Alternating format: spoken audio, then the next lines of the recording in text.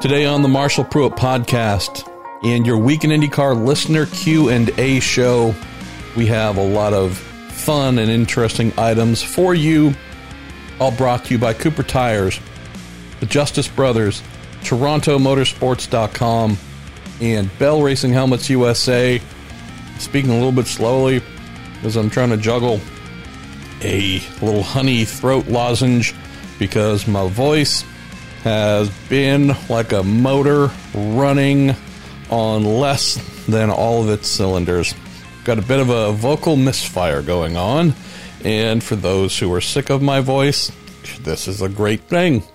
For those who can tolerate it, well, I'm doing my best so it isn't complete trash. So I apologize. The lozenge employment to start off my show here, driven by your listener Q&A submitted via my @MarshallPruitt Twitter handle, the Marshall Pruitt Podcast Facebook page, which I would urge you to join, even if you are young and firmly believe that Facebook is only for old people. Maybe it is, but just humor me. And even Reddit, the Reddit IndyCar group. So thanks to everyone who submits questions every week via those three methods. They are the only methods because I can't really keep track of more. I want to say thank you as well to our man Tim Falkowitz, a fine listener and submitter of questions on occasion, and who helps me put together these questions. It's been an interesting week or two here in the Pruitt household. My wife is doing well. Thanks for everyone again who sent really kind notes last week when I mentioned that was the 1 year, quote, milestone, not calling it an anniversary, since this cancer fight really fought back and became a significant life-changing thing for the two of us. We've had a bit of a heat wave here in the Bay Area. It was 96 degrees today as we were navigating chemotherapy. Yeah, let's see what else. Saturday was a lot of fun as three rampaging a-holes, as evidenced by our Ring doorbell video, tore through the halls of the little kind of private community, I don't know what you want to call it, almost hotel-style complex that we live in, stole a bunch of packages that were out in front of our door, which we were unaware were there, because doorbell was not rung letting us know. And yeah, I'm grieving because among the packages stolen from us, and there were many other folks who had their packages stolen, one was a bit of an investment. A friend of mine in the sport said, hey, I'm trying to shed some of my memorabilia. I've got a bunch of these things and that things, and you name it. I just want to get rid of them. Here's a number that I think is extremely fair. Do you have any interest? And so he and I spent about the last 9 months trying to make that happen. He is going through a variety of family things as well. Finally was able to make that happen. And I just looked at it as really cool, but also a bit of an investment, knowing that this would be something that benefited my wife and I. Well, you'd never guess what items showed up. Apparently not too long before folks decided to break in and steal everything. So this was an investment of hundreds that was meant to hopefully reap thousands, and yeah, not so much. So fun dealing with that. And, I don't know if that's the worst thing to happen here to us, then I guess we're actually still in pretty good shape. So anyways, that's the little check-in on the home front. It is 9/11, oddly enough, 9/11 on a Tuesday evening. I'm going to go here for just a little bit. My dear wife, Mrs. Pruitt, is sleeping, which is not uncommon after a day of chemo.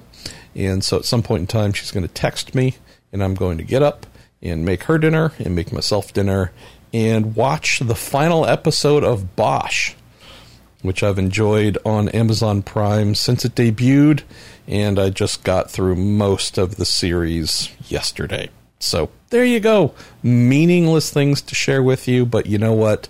If you are a frequent listener of this show, which I refer to as my unpolished turd, the meaningless bits, I try to deliver up front the stuff about me that, hopefully just brings you inside our world a little bit more. So you understand the confused, complicated, and questionable mind of the guy who's answering your questions. You understand him a little bit more. I'm going to say, let's get rocking and rolling. And we are going to start with, man, that lozenge is dying on me. My voice is already cracking. Let's go with Chapin17 from Reddit. Going to open the show. We tend to open the show with one or two kind of scene setters where we visit with them for a little while, and then we pick up some pace with some shorter, quippier items. And Chapin17 says, hey, Marshall, not a question, but more of a comment and a well done to NBC Sports. Firstly, the Indy 500 makeup show they put out on Sunday afternoon. I'm sure it was a tough day for many people who listen to the podcast, including me. But the show they did with Alexander Rossi, Simon Pageant, and Mike Tirico was a good watch and passed the time. So totally agree. I really liked what they did. Spoke with Mark Miles today, and that was one of the questions he asked. Hey, what did you think of the show? Gave it big thumbs up overall. My only critique, since he asked, was I said, well, hopefully this never has to happen again. But if it were to happen again, and there was some sort of pandemic or whatever crisis that caused the Indy 500 to be delayed, next time let's spend less of the opening hour on heavy, sad, just weighty items.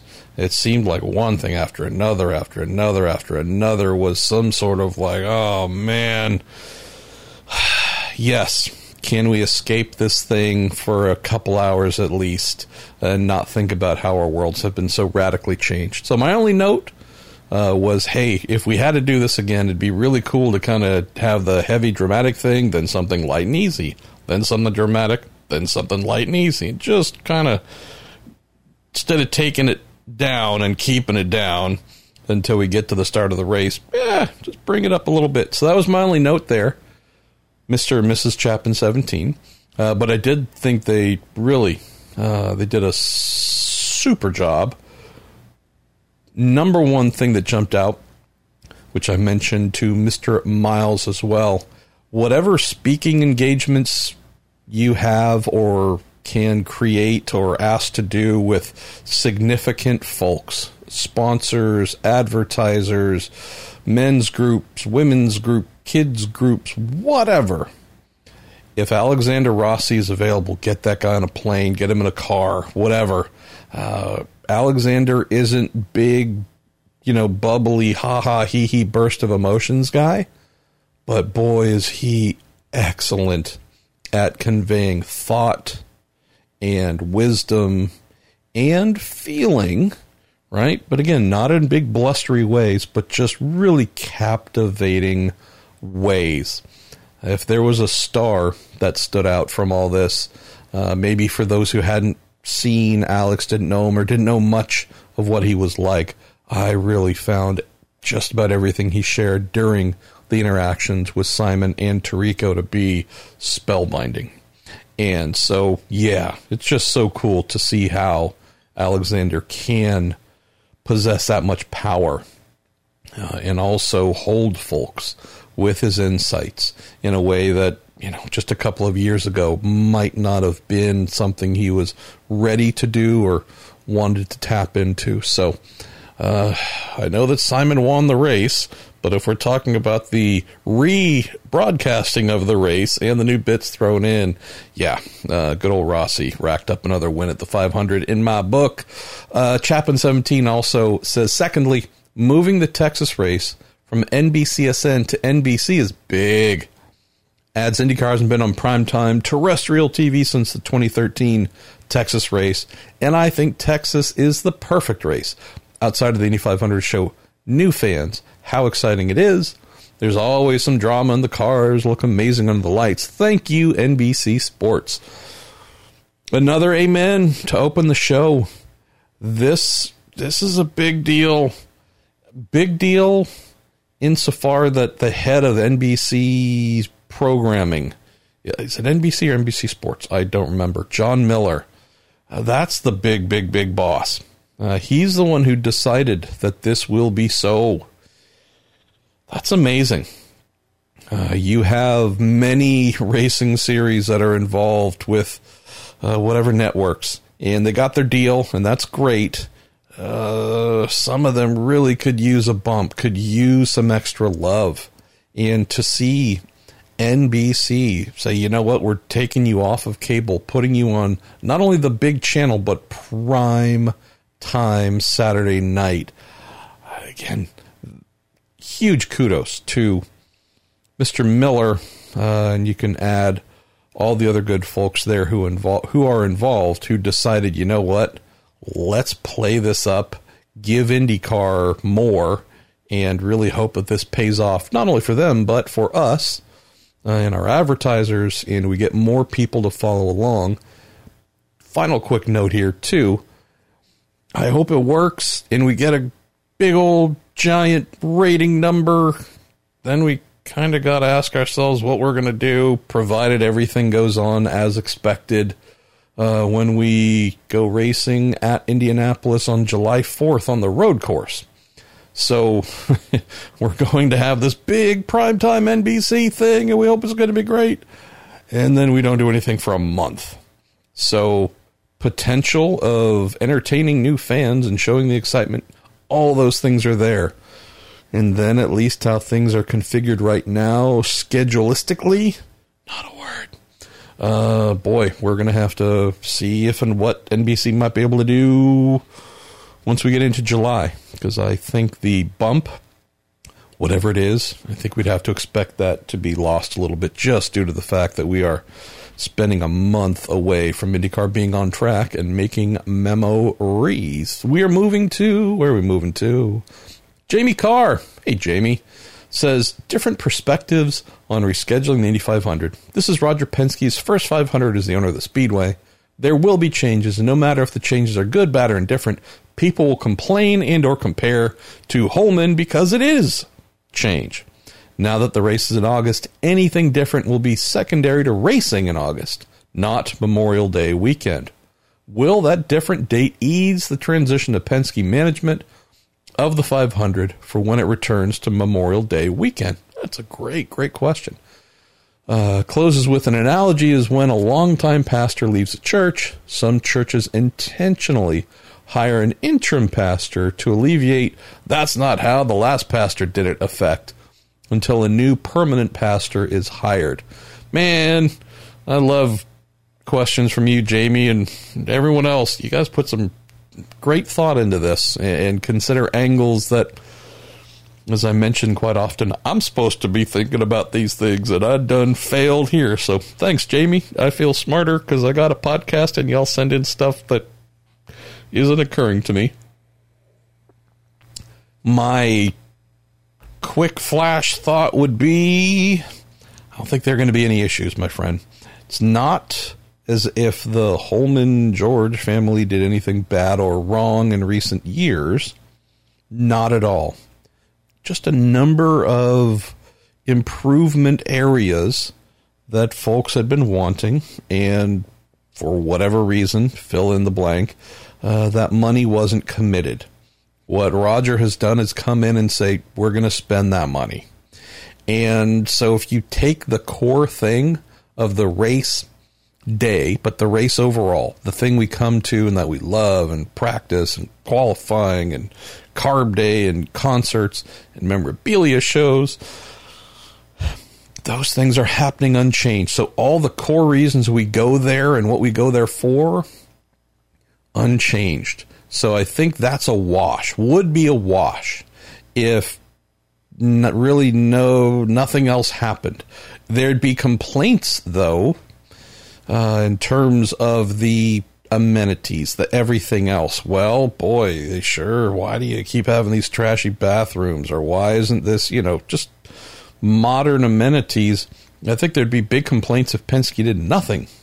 That's where the complaints would come from, but we know that's not the case. The main things, Jamie, that he and his team threw out at the very first press conferences, and they've been consistent with, is, this is where we're actually focusing first. We're not really going to change the rest of the product because that's working. It's the other stuff that you all deserve more of, or deserve these whatever areas to be better. So, of course, there are going to be complaints. The Penske group is going to get some things wrong. Of course, that's nature. But I think the overall effort of what they're doing, and the fact that they've been the ones to come in and say, hey, sorry, you've been dealing with some suboptimal stuff for a while, and we're not necessarily going to get it all in year one. But when you show up, you're going to see a number of things that are better, prettier, smell nicer, are available that weren't before. You name it. We're just going to try and make the place better and more for you. I think that puts them in a really good place, Jamie. If there was no plan to do that, and it was just, hey, we bought it, and we're just status quo-ing this sucker, then the interim... Why am I coughing? I have no idea. That might be the devil attacking me. I was about to say the word pastor and got attacked.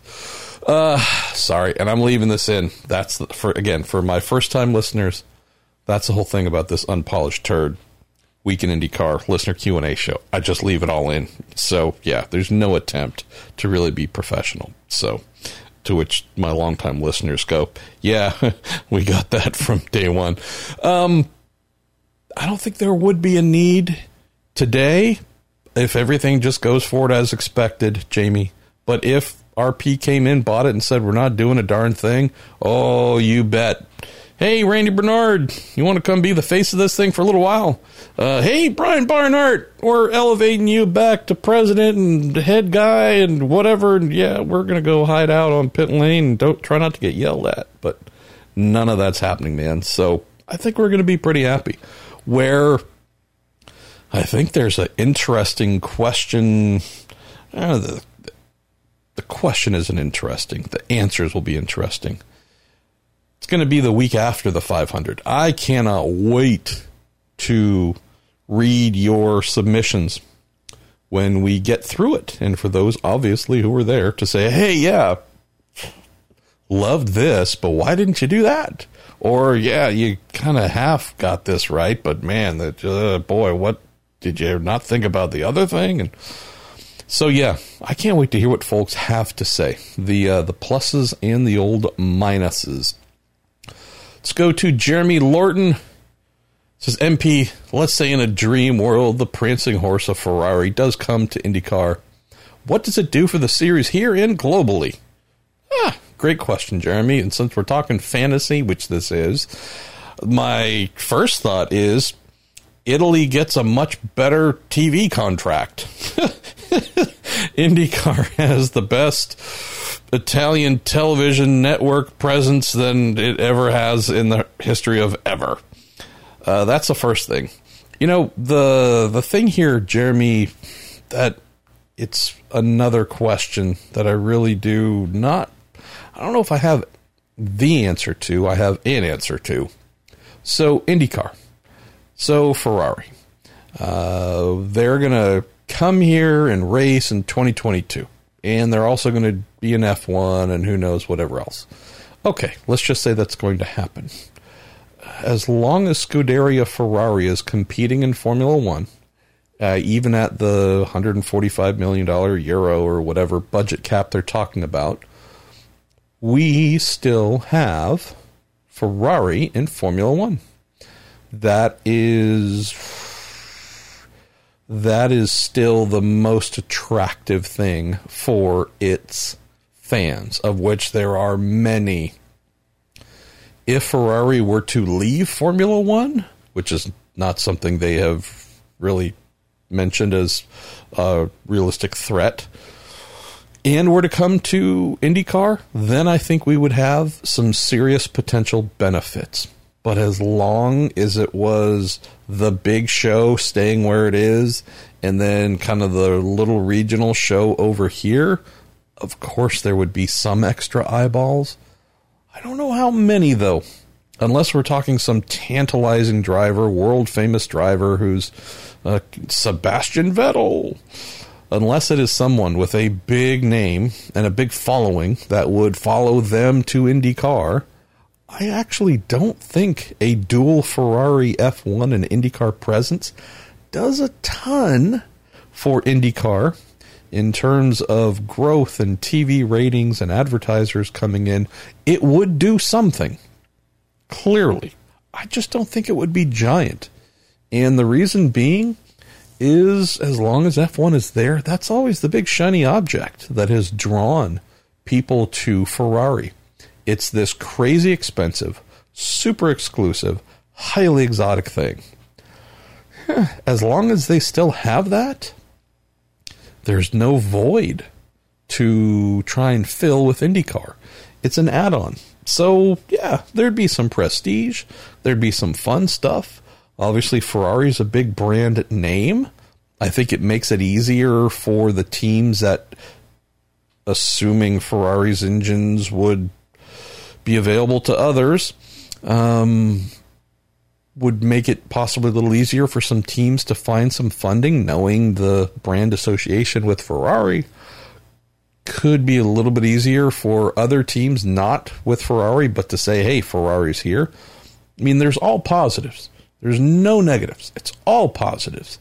I just don't know if it's a huge bump, though, Jeremy, as long as they're in F1. So, yeah, globally, again, sure, I'm sure more folks would tune in, but, you know, this comes back to this TV package, which is no longer the greatest it's ever been on an international stage, so maybe that helps IndyCar to try and seek better, more friendly, wide-reaching TV contracts, knowing that it has Ferrari, which also has tons of fans just about everywhere. So, again, this would be a huge blessing for IndyCar, but it becomes a serious game changer if it comes at the expense of Formula One.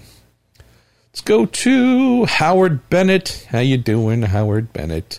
Marshall, had to watch Saturday night's Indy 500 Legends trophies, sim races. Says there was a very special moment when the breakaway leaders of Fernando Alonso and Jenson Button were caught and ably and respectfully, my lips stopped working, followed for many laps by none other than a gum-chewing and full-on concentrating Mario Andretti. Says he may have been a lap down, but it was something very impressive on his first sim race. Absolute class. Oh, and I think Emo finished 10th. Again, mightily impressive.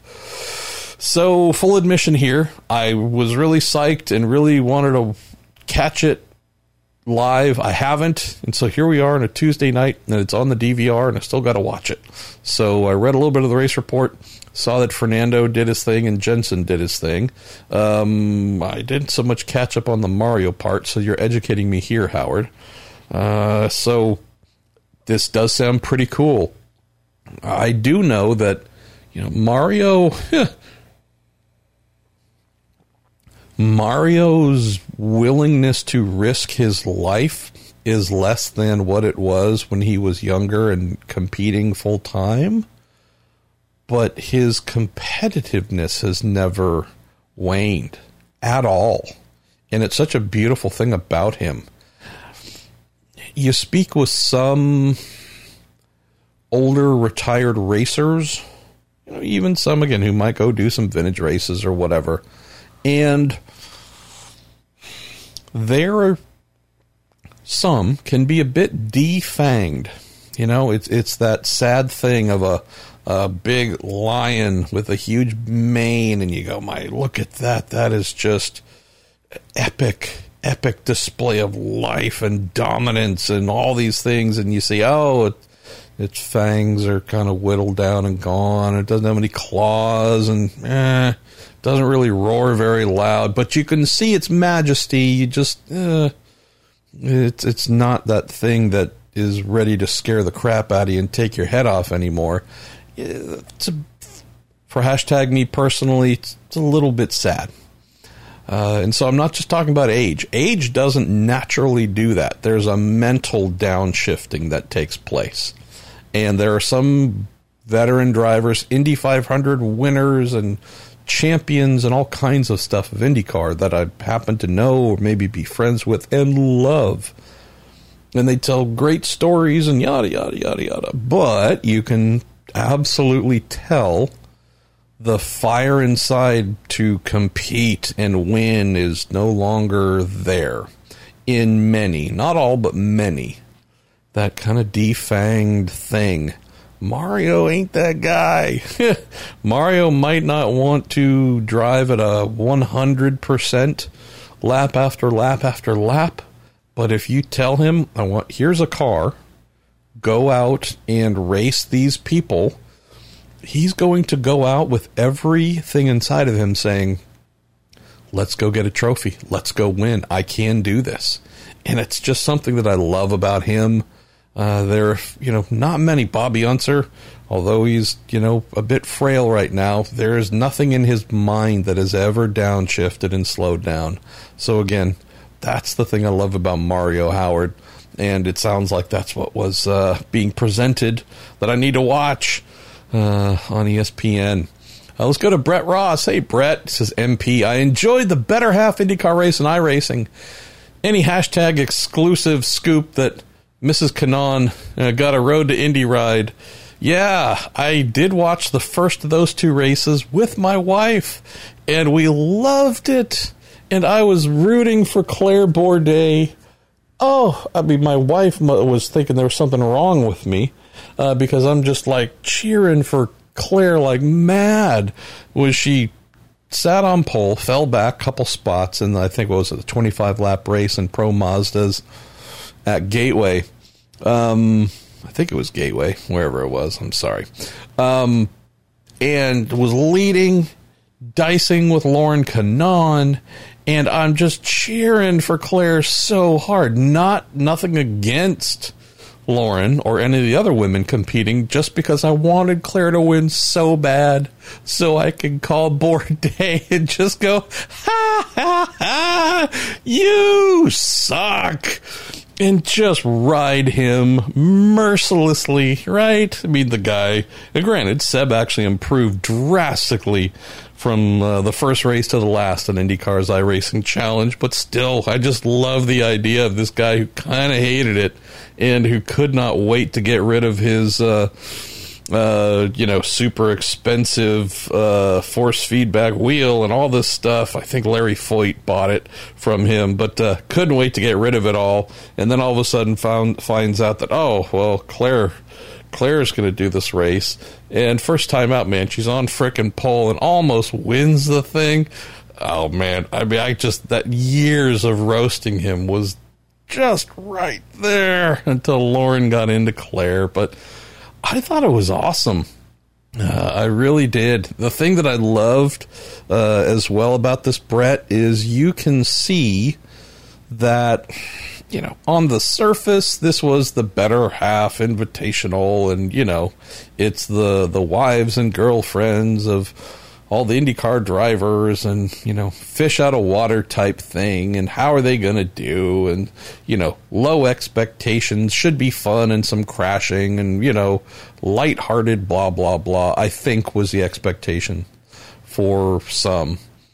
It was really cool to see that while so many of the women who were competing were doing it for the very first time and had, again, no experience driving a race car, no sim experience whatsoever, you did see their competitive and athletic backgrounds just rise up immediately. And I'm not saying all the women have athletic and competitive backgrounds, but whether it's Emma Dixon and her, Olympic grade running, it could be dance, it could be, you name it, but things where you go, oh, this involves if it's not a direct competition with other athletes, this thing that you have spent many, many years of your life, maybe as a younger woman or a girl, but something that involved some form of physical mastery and hand-eye coordination and just, intense dedication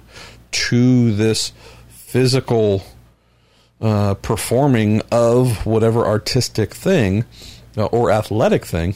I just thought it was really cool to see a bunch of women who, again, zero experience, basically. Real race cars are virtual, and you got to see that, oh, no wonder so many of the men that are married to or dating or otherwise these women, no wonder they found a connection, because it's not like, oh, star athlete husband and just demure cute woman. It's like, no, in many cases, here's the heart of a competitor, and who knows what it was, softball, swimming, again, I don't know, basketball.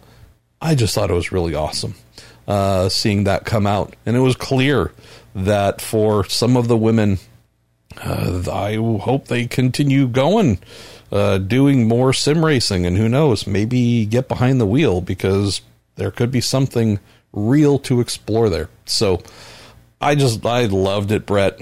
And yeah, man, I was still giving Bourdais a hard time, and he was doing his best to accept it on the good old Twitters. Let's go to our pal Jim Kaiser, who sends in haiku for us. Tell me another racing podcast that has regular haiku. Thank you, Jim. You're amazing. No fans in the stands? I don't care. Just bring them on. Need screaming engines. Once again, Week in IndyCar Haiku brought to you by our listener, Jim Kaiser. Got to meet Jim and his kids last year at Laguna Seca. That was pretty darn cool. All right, going to do a couple more here, then shut off the old talkity box machine for the night, and then go make some din-din for Mrs. Pruitt and myself. We're going to go to Charming Charles 2896. Hey, Marshall, what do you think the likelihood is that the race at Texas goes off without a hitch, i.e. no catastrophic crashes or COVID-19 related situations to make IndyCar look like a bunch of amateurs? Well, Charming Charles 2896, you are asking a question that I have posed a couple of times in recent weeks, and some of y'all have posed, but this is the first time I think we've had both catastrophic crashes or COVID-19 related situations thrown into the same question. How about I don't have an expectation to get through Texas without one of the two. Crashes, as I've said, seems like about 50-50. Events, percentage of events where we have big memorable crashes. There are going to be crashes. That's not a question. It's the holy cow, did you see that explosion of whatever and cars flying through the air and thank God everyone was safe. We have that about 50% of the time. So those are odds that aren't great to get through your minefield here. The other one being COVID-19, I would say, boy, that would be really, really strange to have. I think the number they've capped, I think it's 648 is what I've heard total, everybody on site. So I've mentioned this number before as well, but I'll just bring it up here quickly. So as a guy who learned to be okay in math and had to do, race strategy and engineering and numbers and this kind of stuff, yeah, I would say it would be bizarre. Almost an act of whichever God you might believe in or whatever God of atheism you believe in. I would say it would almost be a divine act to transport, we'll just say round numbers, 650 people to an event, put them all in the same general proximity, even with social distancing and whatnot. even with doing forehead temperature scans and checklists and submitting all kinds of things and answering questions like we do every time we go to the hospital, or we go, frankly, a lot of places these days, it's the same kind of questions. Have you been in and around this? Do you have these symptoms? Do you have that symptom? Do you know anybody? This, that, right? You go through all those things. It'd be really bizarre numerically if 650 people went in and 650 people came out, and there were 0 COVID-19 alerts, illnesses that followed. Not because anyone at Texas Motor Speedway or IndyCar or whatever has done something drastically wrong.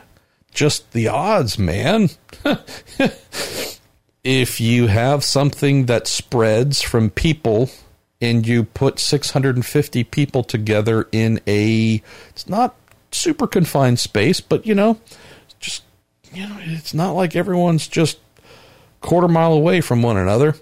That cough, that sneeze, that whatever, man, the stories of people getting this virus from really strange things. And you go, I have covered up, I have put on 15 masks, and, all the I was the person who went through the most outrageous methods to avoid catching this, and I still got it.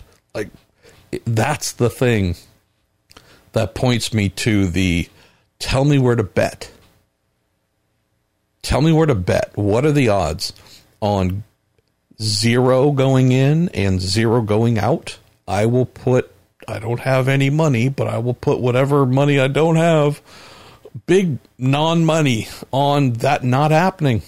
And again, it has nothing to do with track series or anything. It's just the numbers. The numbers tell us it'd have to be a miracle.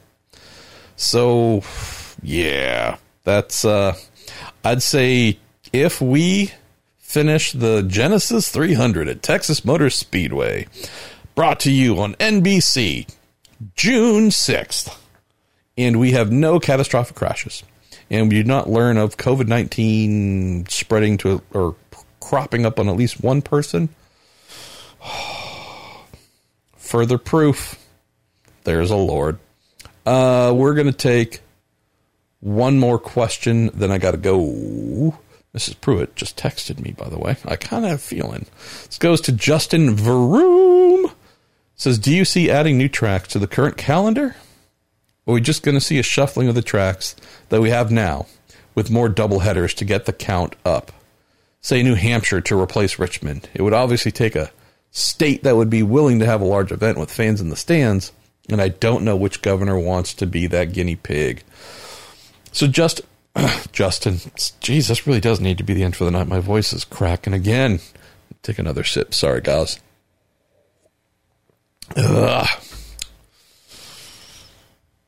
No.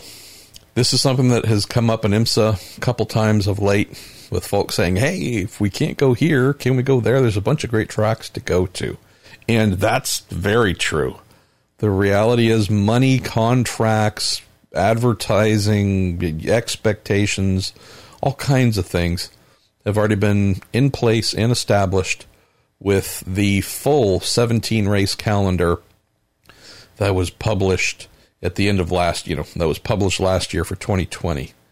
To think that a track that is close with IndyCar, did business, had things lined up, was ready to go, sold tickets, all those things would then just say, oh, yeah, go replace us with another track just because.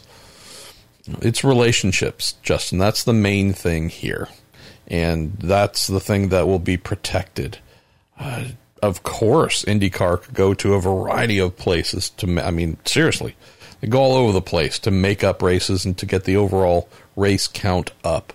But the reason they're doing double headers and they're going to the Indianapolis road course 19 times this year, and the reason that there's repetition is these are the ones that have come to dance with the series, and you got to respect that or you lose your dance partners. for the ones that have lost races, truly lost, this is hard.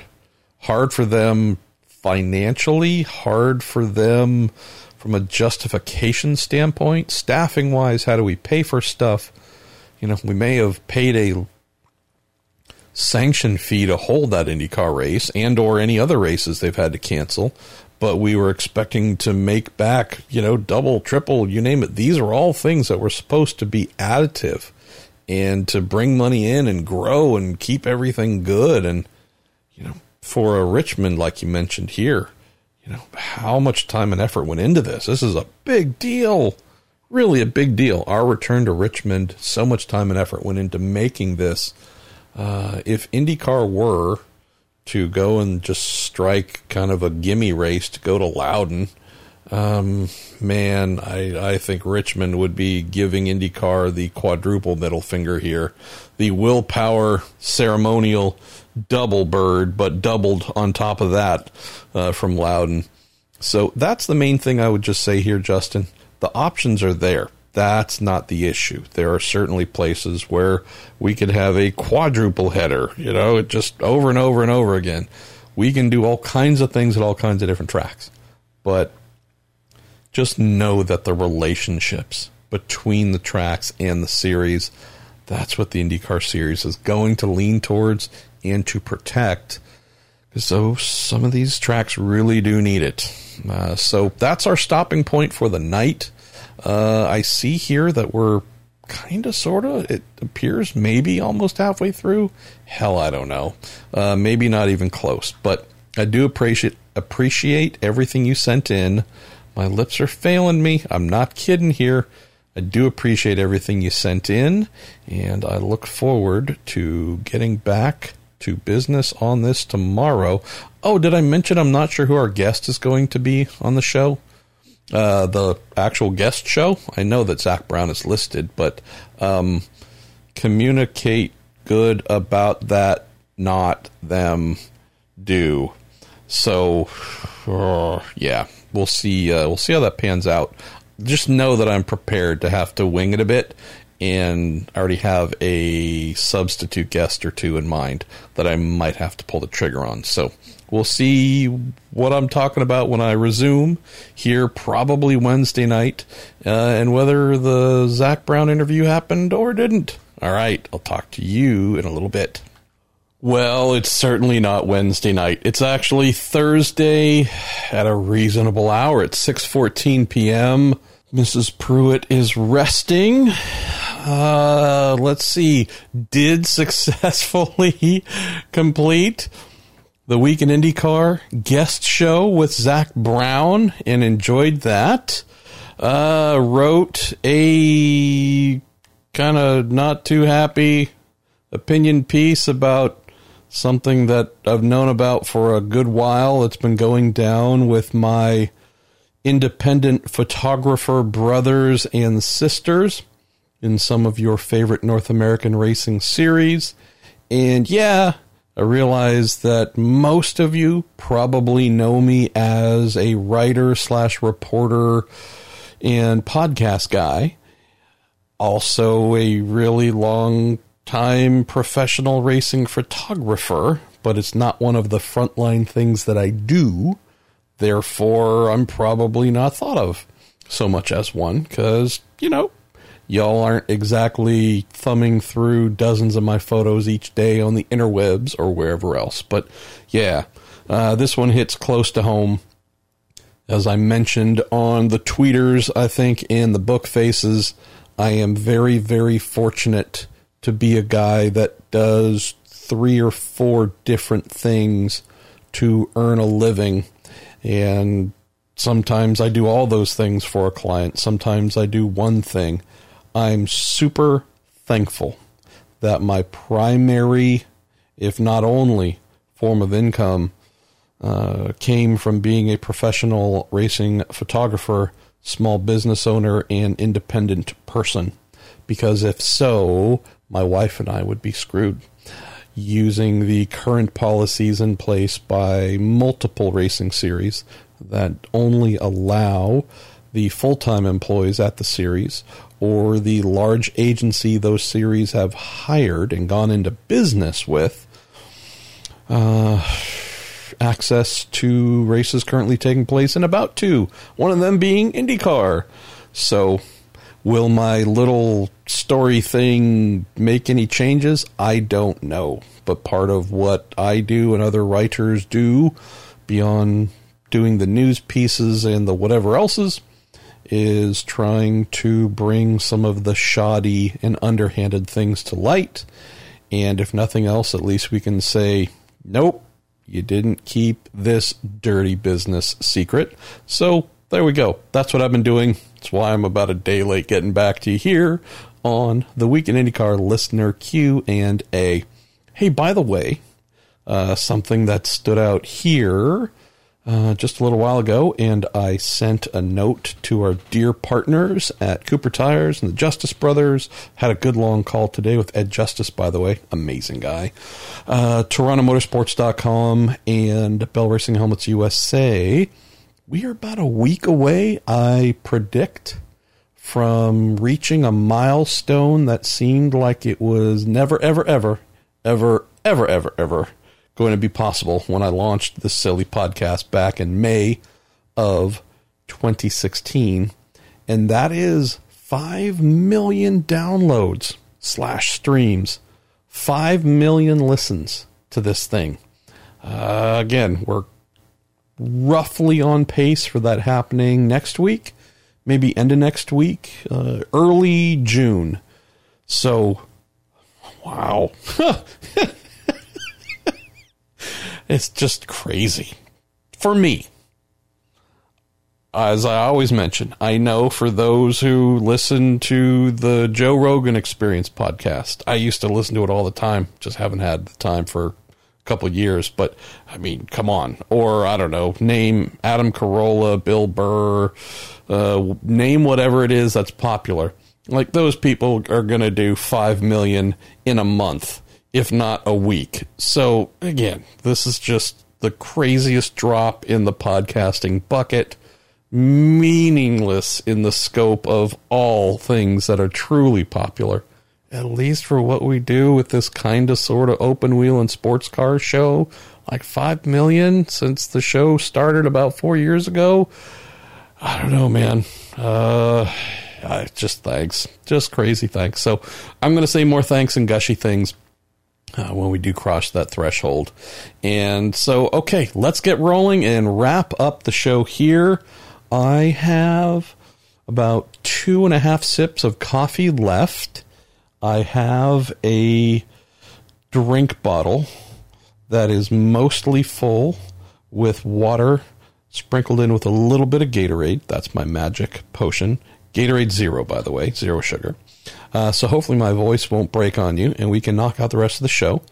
And one other random thing that popped into my head, finished watching Bosch last night, and while my lady was sleeping, started the first, I think, 2 episodes or 3 of Altered Carbon on the good old Netflix. I loved season 1 of Altered Carbon, so was holding off to get into season 2 here, which I have. So what do those things mean on my IndyCar listener Q&A podcast? That'd be absolutely nothing. But if you're listening, you know me, and you know that I just kind of talk to y'all, and here we go. So we're picking back up the questions. Oh, you have questions. Let's go to Northern Penguin 01. Hey, Marshall, do you think the cancellation of this year's Toronto Indy puts the future of the race in jeopardy? No, I don't. I do have fears, but I also believe that there's enough Canadian interest, sentiment, and sponsorship to make it still happen. The only thing that casts it into jeopardy is if the promoter, Green Savory Race Promotions, would fall into financial disrepair. If the people who put on the race are in trouble financially, then yes, that could cast a shadow over Toronto, but also St. Petersburg, which they promote, Mid-Ohio, which they own / promote, and Portland, which they promote. So that's almost 25% of the normal IndyCar calendar. And while Roger Penske, as my voice starts to crack, isn't fond of just giving money away, I would have to believe that if Green Savory did hit any kind of speed bump, road bump, or nudge the guardrail, the captain would realize this might be an investment worth making, considering how 25% or so of the calendar takes place as a result of the really good people at Green Savory Race Promotions. Let's see. Also say fault questions. What are the prospects of having more races in Canada in the future? Hashtag me personally would love to see a Canadian Triple Crown again, like the one Champ Car ran. Maybe Toronto, Montreal, and a race somewhere in Western Canada. Vancouver. Let's go back to Vancouver. But that's coming from a Canadian who fell in love with IndyCar from the Edmonton Champ Car races, so I'm biased. Well, I'm biased too. I'm not Canadian, but I have told folks forever, going to Canada for the Vancouver race, going there at Montreal, going to Mosport for, sports car races, going to obviously the Honda Indy Toronto. I'm trying to think where else I've been. Been to Trois Rivières for Indy Lights races. These are all back in the day when I was mechanic, engineer, or team manager, sometimes all at once.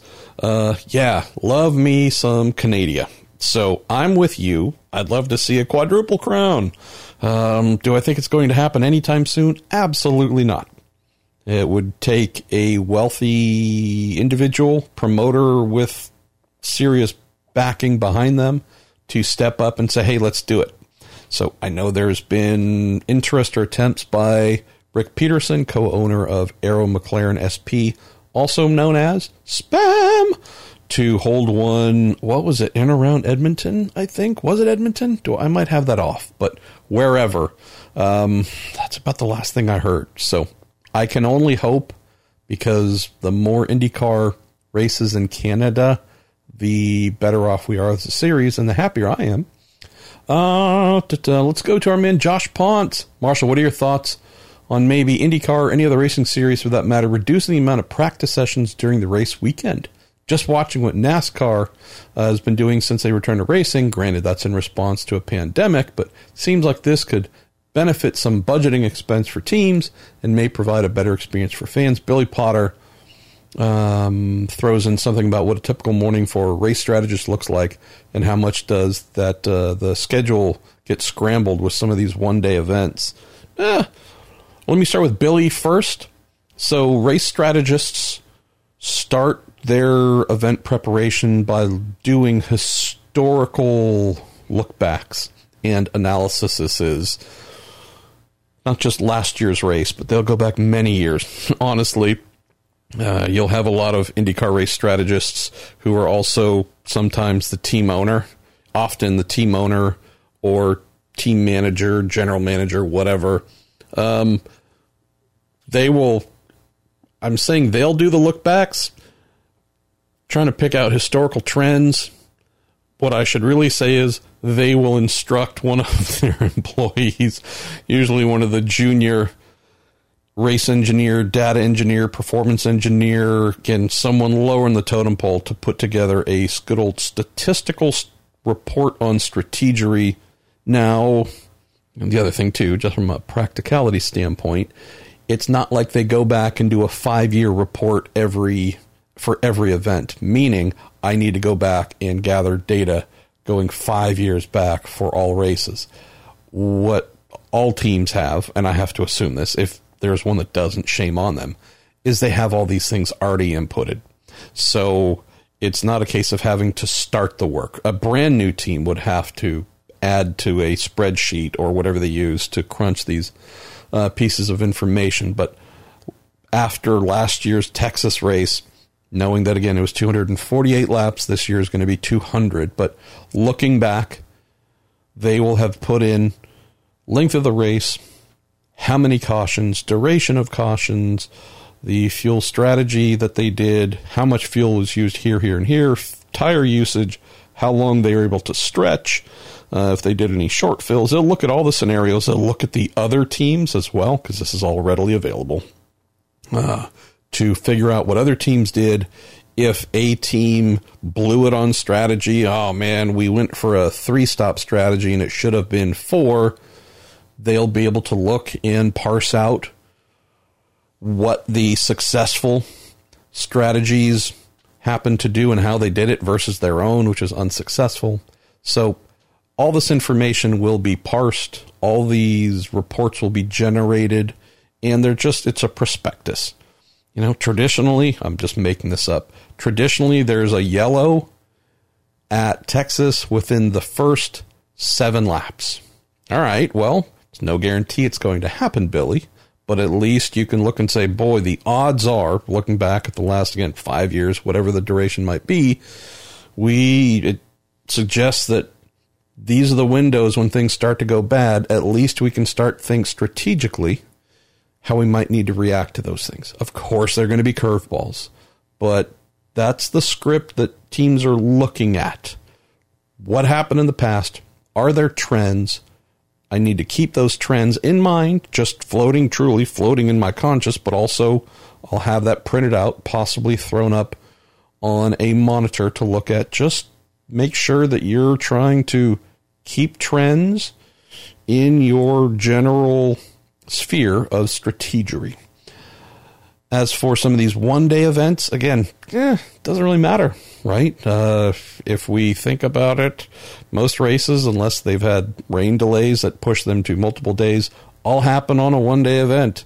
So really nothing that different there. To your point, Josh, so yeah, these one-day events that, or at least we know Texas is going to be one day. We genuinely have no idea what any of the following events will be, or whether they're going to happen as intended or get pushed back. But here's just a quick note. Some of you know how much I love rain delays and how having a bit of the rain dry in the track surface for the start of the race being totally different than planned throws a big wrench into things. Sometimes as well, maybe it's weather, maybe it's, who knows, earthquake, fire, flooding, whatever. We've had a lot of reasons over the years where an event gets shortened on the front end, and so we're kind of sort of qualifying and going straight into racing, and we haven't had much time to really run and perfect the car. Those races, by and large, tend to be amazing. Because instead of everyone having just crammed and studied forever for the test, and then go and start the 200 lap test or however many lap test, and everybody's operating at a high level of expertise, the ones where folks show up and they're having to wing it, if it's a Scantron test or whatever, and you're kind of circling some answers where you go, I don't know, I'm truly gambling on this one. Those tend to be pretty darn amazing because you have more teams missing the setup. You might have other teams that aren't exactly sure how, but they nailed the setup to start and then possibly lose it as the race goes on or adjust in the wrong direction. I love stuff like this, Josh. So the fact that it is happening and will happen at least at Texas through because of this coronavirus, it very well could and should lead to some pretty unpredictable racing. And yeah, I'm telling you, unpredictable racing is about as good as it can get.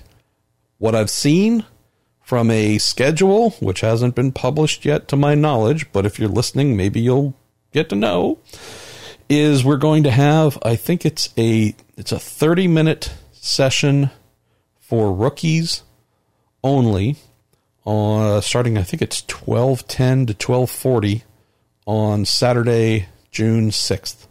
It rolls into directly I think it's an 80-minute all skate, everyone, a single practice session. So that'll run from 12:40 to whenever, add an hour and 20 minutes to that. We then go into qualifying, single car qualifying, and then we go race. So the rookies will end up getting an hour and 50 minutes of on-track time. The rookies will also get one extra set of tires. For everyone else, well, you get 80 minutes. Period. Figure it out. It's also, here's the other fun part to close, Josh. That's happening again at, late 12 o'clock across 1 o'clock and such. The race happens later in the day when it's going to be cooler and there's going to be shadows and there's going to be all kinds of stuff. That means all the things that we learned during the very limited track time in that single practice session, it's not exactly going to apply to the weather, to the ambient conditions they're running in later in the day. So it's just an even bigger gamble and opportunity for teams to not quite nail stuff. So I am just saying I would expect Texas to be a what the heck just happened? Not a, look, Team X was up front from start to finish. From the moment practice started, they are on the pole, and then they just ran and won the race.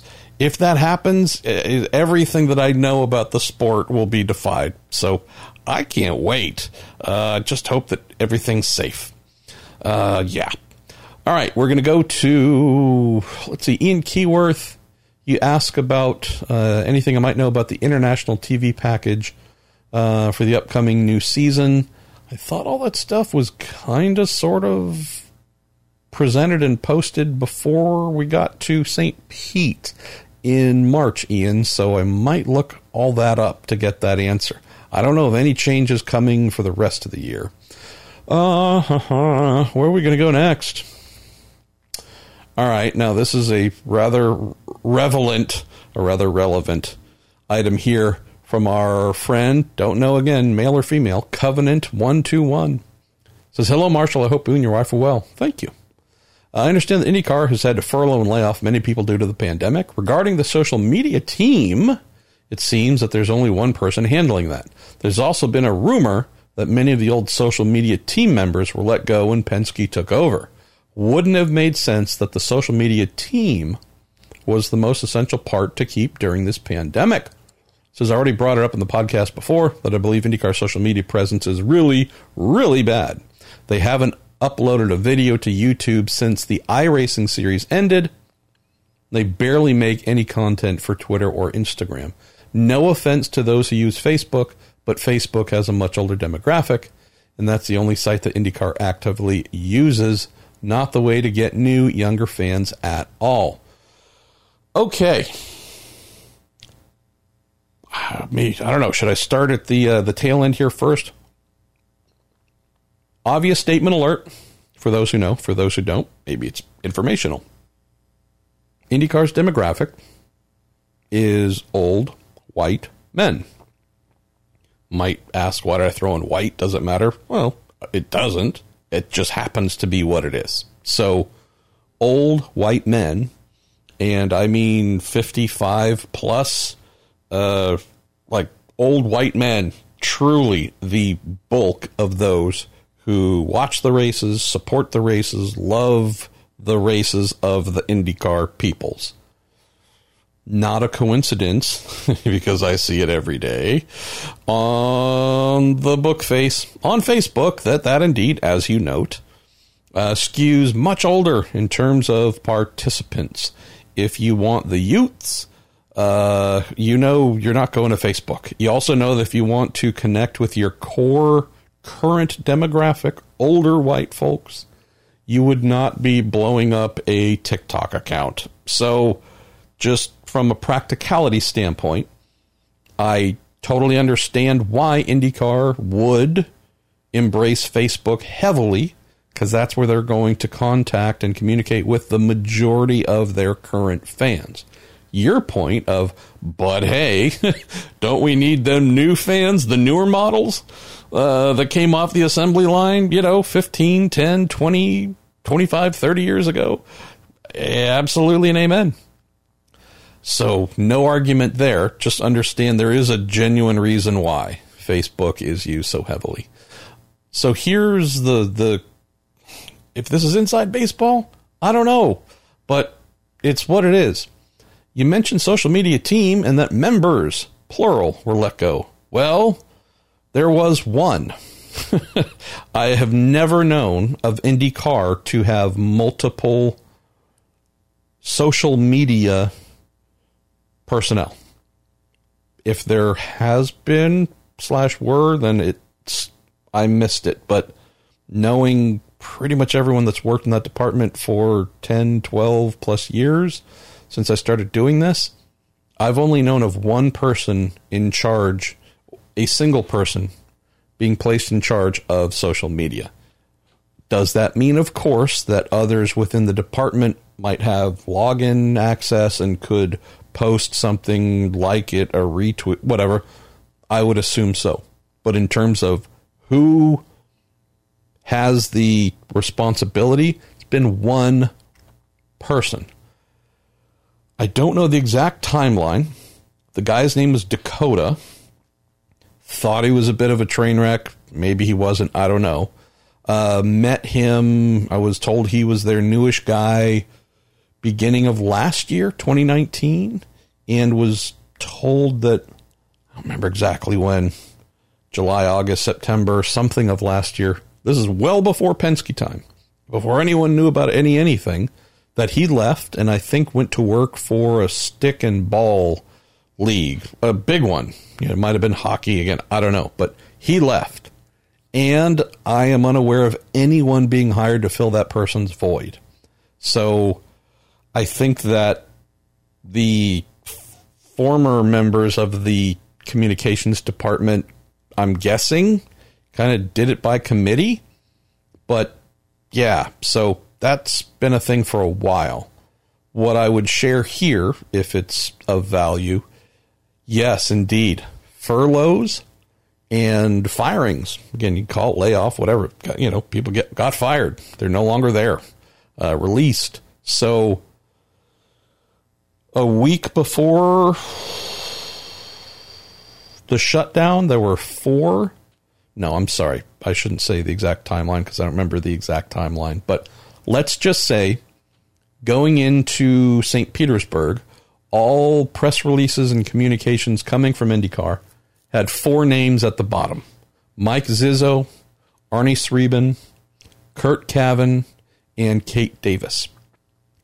Shortly after the shutdown started and cost cutting began, both Arnie and Kurt were furloughed for, I think, 2 months. In theory, they should be coming back online here, I think, in June. I hope in June. Arnie's the 7-tool player on the team, can do everything, does everything, is just an amazing friend to the paddock, to the media. He's kind of the heart and soul of IndyCar from a communications standpoint. Need ourselves some Arnie. Kurt Cavan hasn't been there long, was the former head of communications, was kind of stood down to head of content creation, I think, more in his wheelhouse, having been a reporter forever at the Indy Star, covering IndyCar / the IRL only. Kurt's the guy that, boy, I really don't understand why they sat him down for 2 months. Because, to your point, there isn't any racing happening during the shutdown. But your fans did not go anywhere. Your fans want content. So naturally, you stand down your primary content creator. Write me some stories, do some historical look-backs, maybe grab some photos and do some little captions or thoughts or whatever. Among the most mind-boggling decisions IndyCar has made during the shutdown. I know some might be saying, really, a guy in the communications department getting furloughed, that's crazy. Just saying. I thank them for doing it, because it's just sent even more people to Racer, because we're cranking out stuff all day, every day. But This was a strategical error. It's just led more folks to go elsewhere to find their IndyCar content. So, okay. So they're coming, those two should come back online. Mike Zizzo, who was the head of communications and one of the two best in the country doing it, he was let go. I know the reason why. I've been told the reason why. Look, Mike wasn't my employee, so that was their choice. I don't get it, but hey, that's what they did. So, anyways, I have referred Mike to an opportunity elsewhere that, who knows. This would definitely be IndyCar's loss if things work out for Mike elsewhere. So this leaves Kate Davis, who I don't really know super well. Found out in our conversations that she and I are born in the Bay Area, so she was across the East Bay. But nonetheless, that doesn't make either of us good or bad people. It just means like, oh, who'd have thunk? The woman who was spoken highly of coming over from NASCAR is actually from the Bay Area too. What do you know? I've come to spend decent amount of time speaking with Kate since the shutdown and since she became the lone person standing in the comms department. And I got all the time in the world for her. I think she's pretty darn awesome. Mention all this, Covenant 121, because that's what we're really getting at the heart of things. One person. So one person to write a press release, to come up with content to put on the website, to move something onto YouTube, I'm guessing, and to handle social media.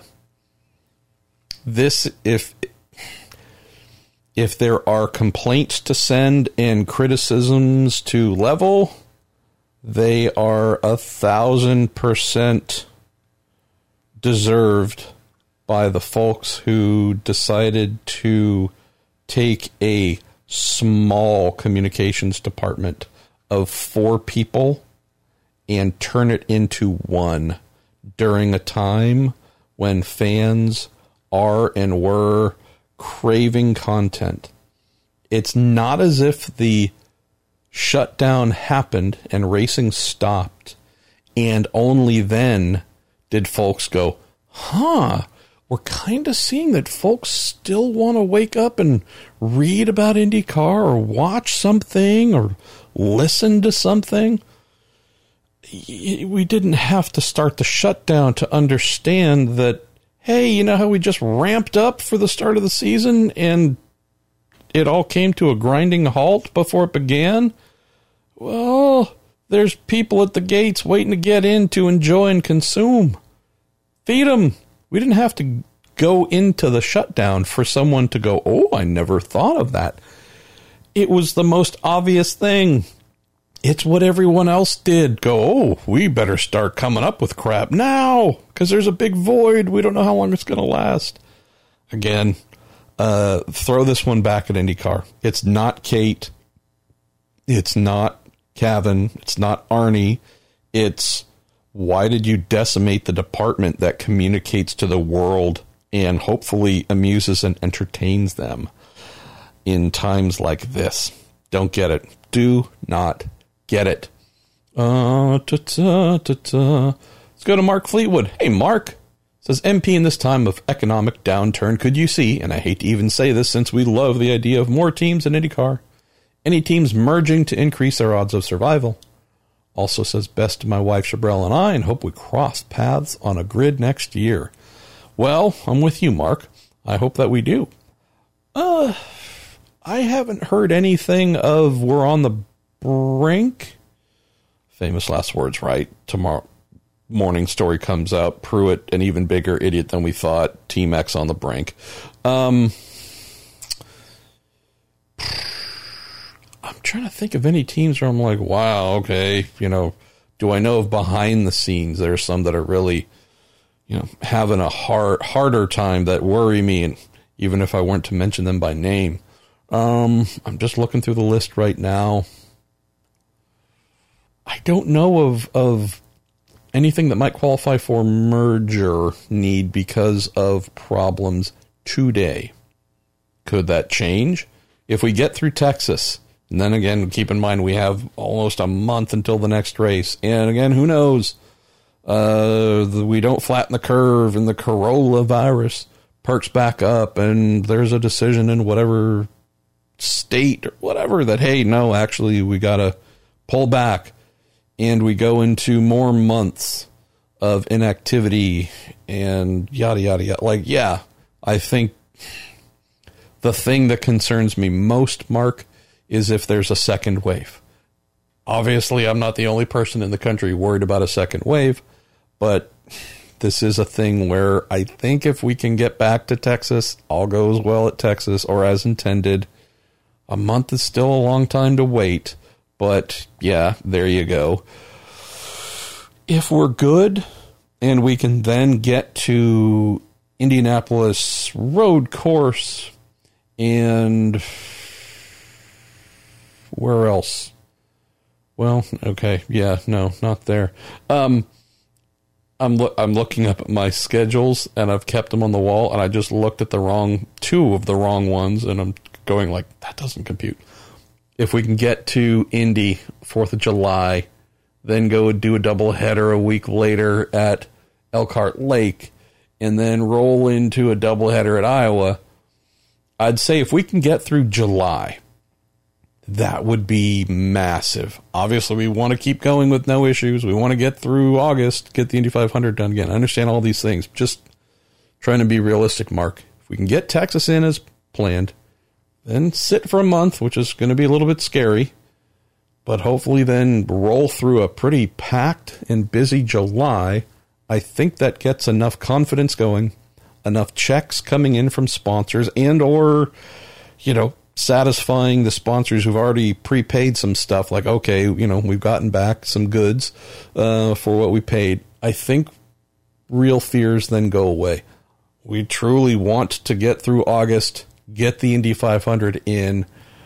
If there were by chance to be a second wave, if you could place it anywhere and it had to be while the season was ongoing, it would be after the Indy 500. Again, obvious stuff. But in theory, if we could get July in, that's going to have a lot of people just exhaling, going, okay, we're actually racing. We're on TV. Sponsors are seeing this.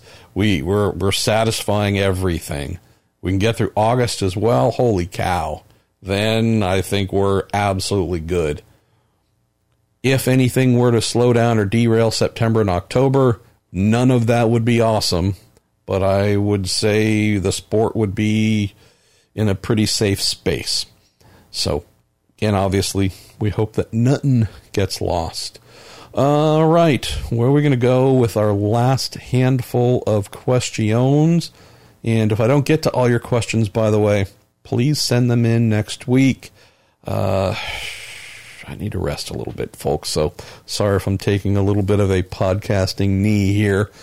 Trying to, I don't know, however much time I go until my brain officially shuts off. Let's go to Joe Secchi 100, our pal from Italy. This has some questions about 8500 setup. First, how do teams find the perfect gearing compromise? What is the aim for first, second, and third gear? Second, do teams ever use their max power engine maps in practice? If not, how do they find the perfect sixth gear? I know this map is only available for a limited amount of laps. You got a couple other things thrown in here. I'm going to stop there because, we'll be talking all day. Well, there's some really good software packages where you can input all the numbers of interest and really figure out the speed and mile per hour that each ratio will deliver. So it's kind of straightforward math. Going back in the old day, I remember just having a photocopied sheet when I was changing gears. I needed to do a gear stack change in a Formula Ford, an Atlantic car, or whatever. And yeah, just be a printout from the gearbox manufacturer. Could be the gear ratio vendor, and it would be of this gear ratio equates to, and this many RPMs, and this speed, and you can really quickly figure out that, well, first gear, I'm not getting the punch off the corner that I want. And although it stretches out a bit, stretches its legs, which is great once I get pointed straight, I'm losing time on initial acceleration. I know you're talking Indy 500. I'm just sharing in general here. It's pretty easy to go, so the 21-26 ratio I had, maybe that's not the one. Maybe I want the 2024. Maybe I want the pick, whatever it might be. Not all that hard. So then spreadsheets, right? When laptop computers became a thing, you'd use Excel or whatever preferred software spreadsheet you would cook up. Sometimes you could, there are folks who sold these things as well. And you just put in your key gearbox information, final drive ratio and blah, blah, blah. And you're just sitting there trying to come up with the best acceleration curves while reaching the anticipated top speed that you would want or need to achieve. And pre-data acquisition, it was listening to the driver. Hey, boy, third gear, too short. Yeah, just, blow through that immediately. And then I'm into fourth. And fourth is great and fifth is great. But because third is so short, I'm actually topping out. I'm hitting my rev limiter in top gear way before I should, and I'm actually losing time on the longer straights. Or vice versa. Boy, this thing's just revving forever, and by the time I get to the brake zone, I'm still not really even into the full RPM band. We need to shorten up top gear. Again, yada, yada, yada. Indy, same thing. Now granted today, it's way more sharp. Simulation is going to do a lot of things to help you understand based on power, based on, just all kinds of things. So you can predict a lot of these things, if not all of these things, pretty darn accurately. So when we are going to Indy, you will see teams roll out with what has been predicted as the optimal gear setup. And as for first, second, and third, those are acceleration gears, not racing gears, primarily. And, so that's first, second, and third. As for max power engine maps in practice for the 500,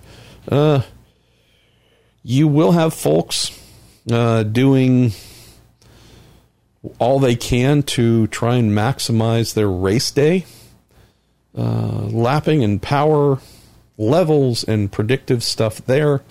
Obviously with qualifying, knowing that we're on higher boost, there is some predictive work going in to put a starting gear stack in the car on Fast Friday with something that is believed to be what is needed for the fastest possible solo running.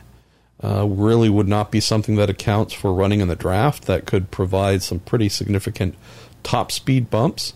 And then again, for the race stack, that is something that will indeed have those top gears, 4th, 5th, 6th, with some options as needed, whether it is running in traffic and getting the big tow numbers, or running alone and still hitting optimal mile per hour in acceleration on the straights. So, really, honestly, back in the day, listen to the driver, don't really have data to help you refine things. They tell you and you adjust ratios up or down. That was the norm. Today, it's almost comically easy. Through the use of good old computers and software. Jameen Tuttle, Marshall, we will be at the GMR Grand Prix Xfinity event July 4th. Do you see any real logistical headaches since the road to Indy is also there Thursday and Friday? Plus, Cup cars. Seems like a lot of cars in and around Gasoline Alley. Yeah, so had that thought too. Will be very curious to see how this is done from a planning standpoint, Jameen. So I guess, it is a guess, that we're going to be talking about those who load in to do their thing are then asked to go home when they're done.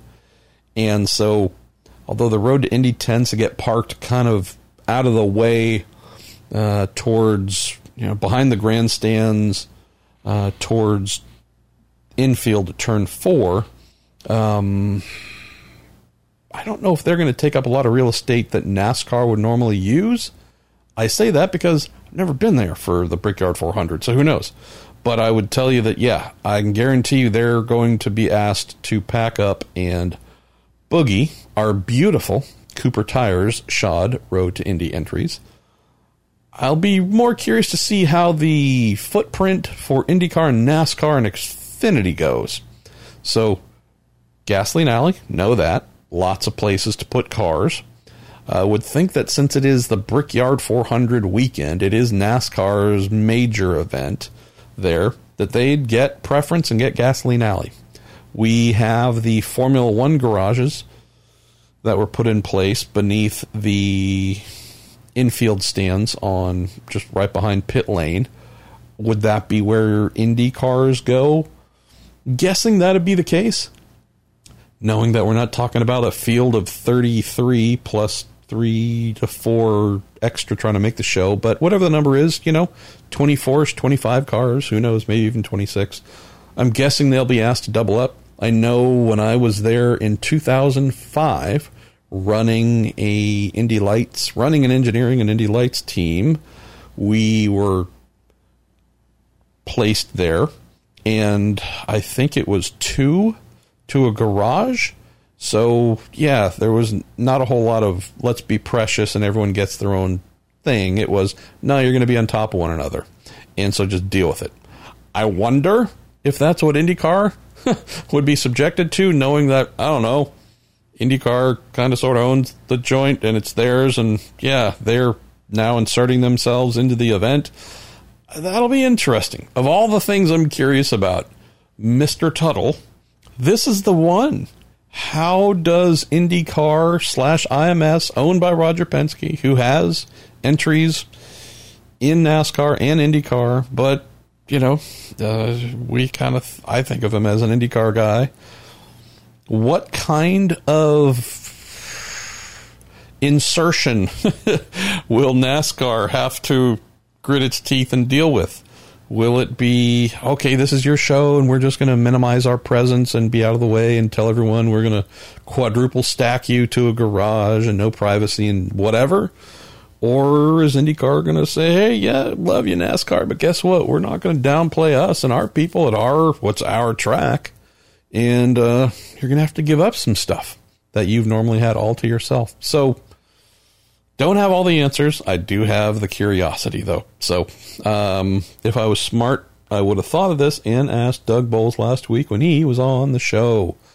Mike Jablow, MP, do you know if there will be a test day or rookie orientation at the Speedway prior to August to replace April 30 date that was canceled? There will not, Mike. There will be no testing for the rest of the racing season.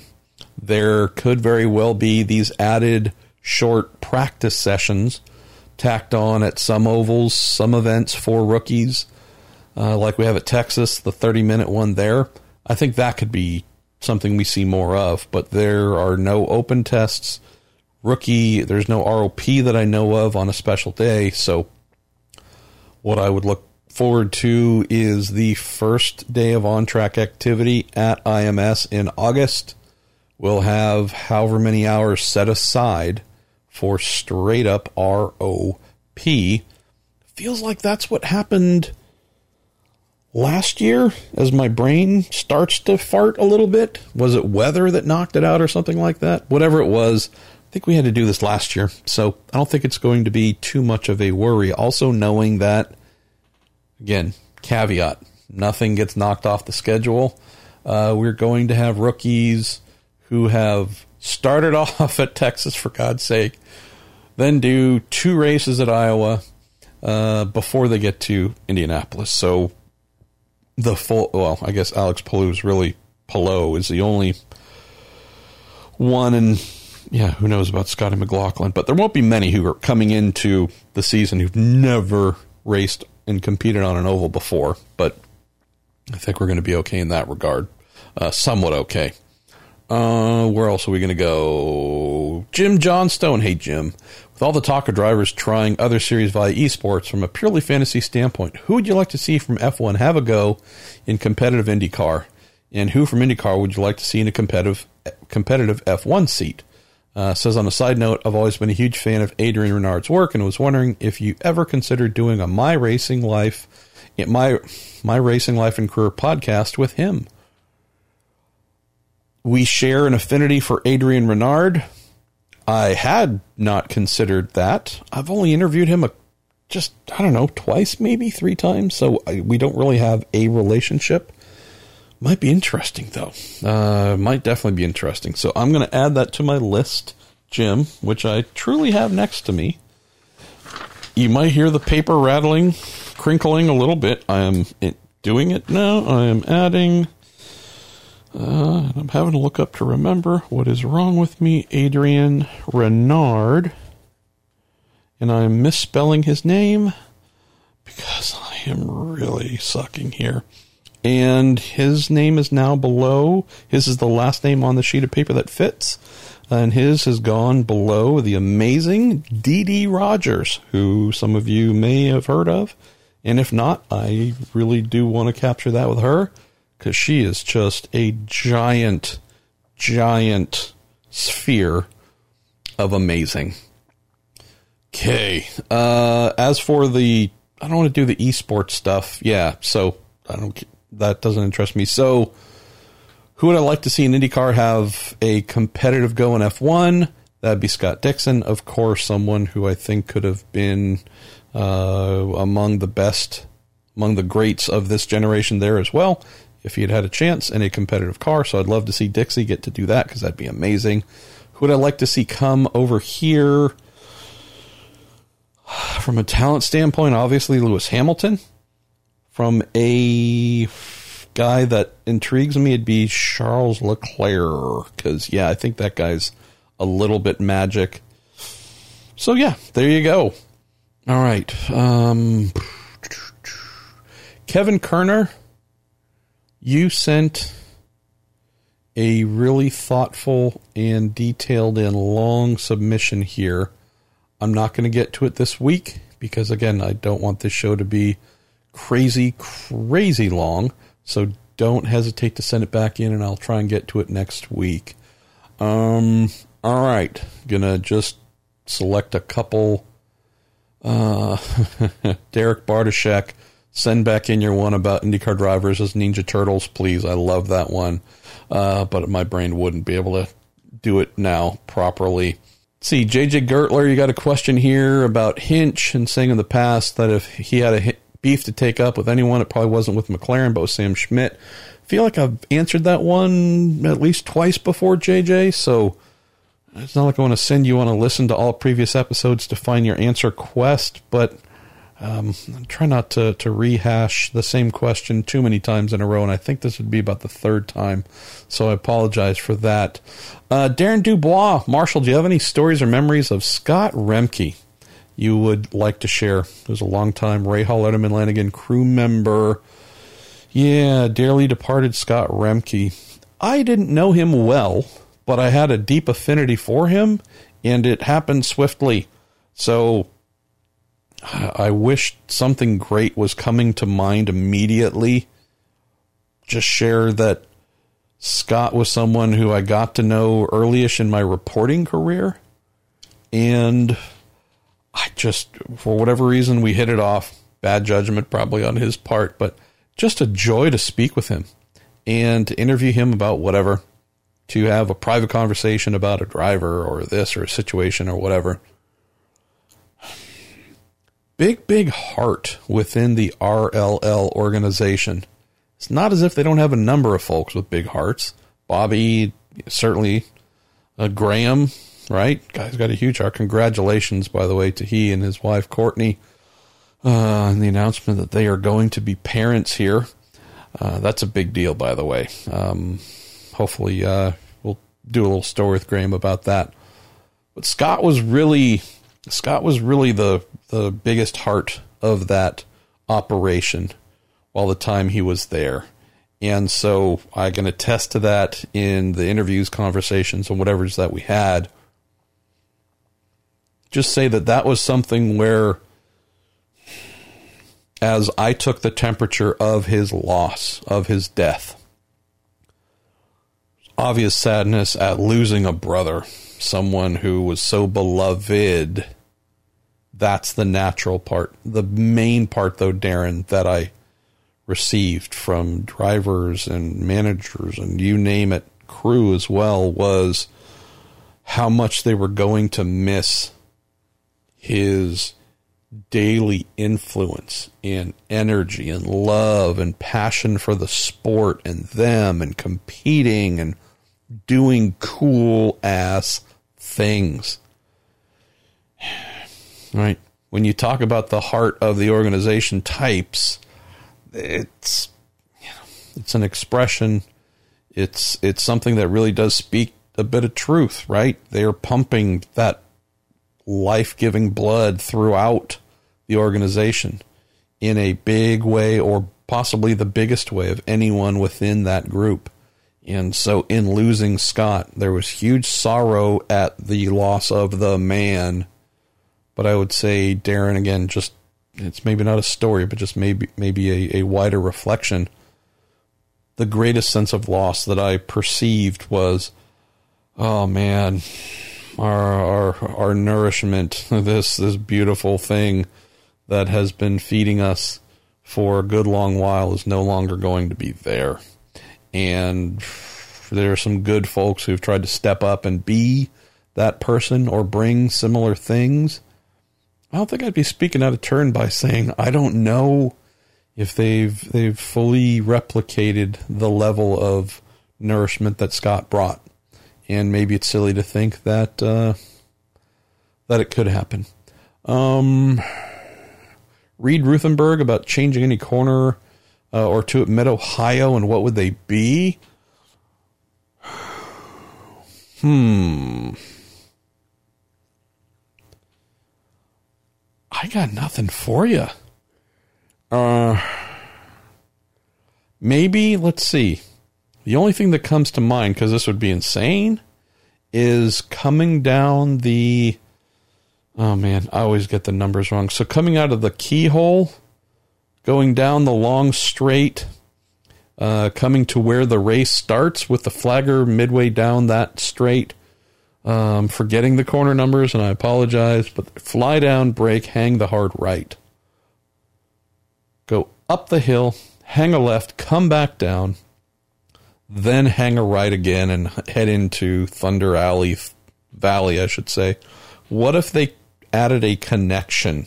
So it wouldn't be changing, it'd just be adding a connection where coming down that straight, instead of making the right and going up the hill, there was just an extension that kind of went around, just kept going and connected into the start of Thunder Valley. I mean, what would they be doing? Like 200 miles an hour before they got to that walkover bridge and had to make the hard left going over Thunder Valley. The crest there, that seems like it'd be amazing to me. Why not add a Hot Wheel style loop-de-loop as well? Well, I'm just making up nonsense. I think that'd be fun. As for changing the rest, the only corner I really, truly hate on the track are the final two. Because it's go, go, go, speed, speed, speed, flow, flow, flow, and you peek out from Thunder Valley and you make the left. It's a high-speed left. You come running down the hill, and then it's that right where you're kind of teetering a little bit on the edge of adhesion, and then you basically park the car. And you fart to the right over the apex, and then you go to the left, and drivers trying to get by whomever, the leader on the final lap or two, they're always trying to find a spot where they can go down the inside, go around the outside, and it never happens because it's too tight and too slow. It just chokes off the flow of everything. I hate those corners. Hate them with a passion. So is there something we could do there where you don't just choke off? Because basically what it means is if you haven't gotten by the leader before the final 2 corners, you're not going to win.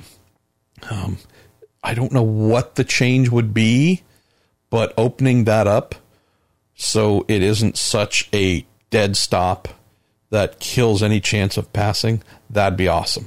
There could be some really cool sprints to the finish line if it wasn't that way. So I know I said I had nothing, but lo and behold, my brain fired back up. Matt Philpott, how you doing, Matt? This is Marshall. Random question popped into my mind the other day. Welcome to my life. That is my everyday. Has IndyCar ever considered going the route of F1 and eliminating refueling from pit stops? Well, ever? I don't know. Series has been around for like 100 and something years, so I don't know if they've ever considered it. In the modern era, I oddly did think about this on my own. Not so much the intentionally like going the F1 route, but just like, hey, if IndyCar wanted to avoid refueling, what would it require? And so they have, 18-gallon fuel cells? I mean, the amount of space required to carry all the fuel, say for the Indy 500, where you're going to do 9 stops, 10 stops. Again, I can't even remember how many stops. They'd almost need like miniature fuel trailers going behind them to carry all of it and feed the engine. Because with the speed that they go, the power that they make, and the fuel burn rate, getting 2 miles per gallon or whatever the number is, yeah.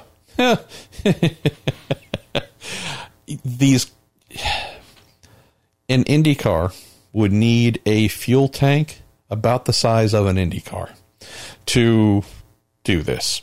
So I don't know if they would ever consider it, Matt, because we would get the world's biggest race cars. And I don't know, maybe that'd be amusing. Maybe it wouldn't, but I don't think that's going to end up happening anytime soon.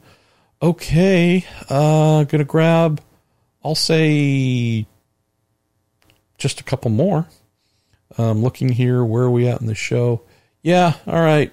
We're at, an hour 40-ish, I think. Okay, let me just grab a few more here that I think I can get through quickly. And then, again, everyone else, if you want them covered, send it back in. Sometimes it takes more than once. So, okay. Going to go to Sad Boys to Men again. BBD, ABC. I'm relatively new to IndyCar as a result of your podcast. Hey, that's awesome. And therefore know nothing about the split. People love to talk about the huge negative impact of the split. What do you think of the positives that can be taken from the split and the subsequent merger? Oh, positives.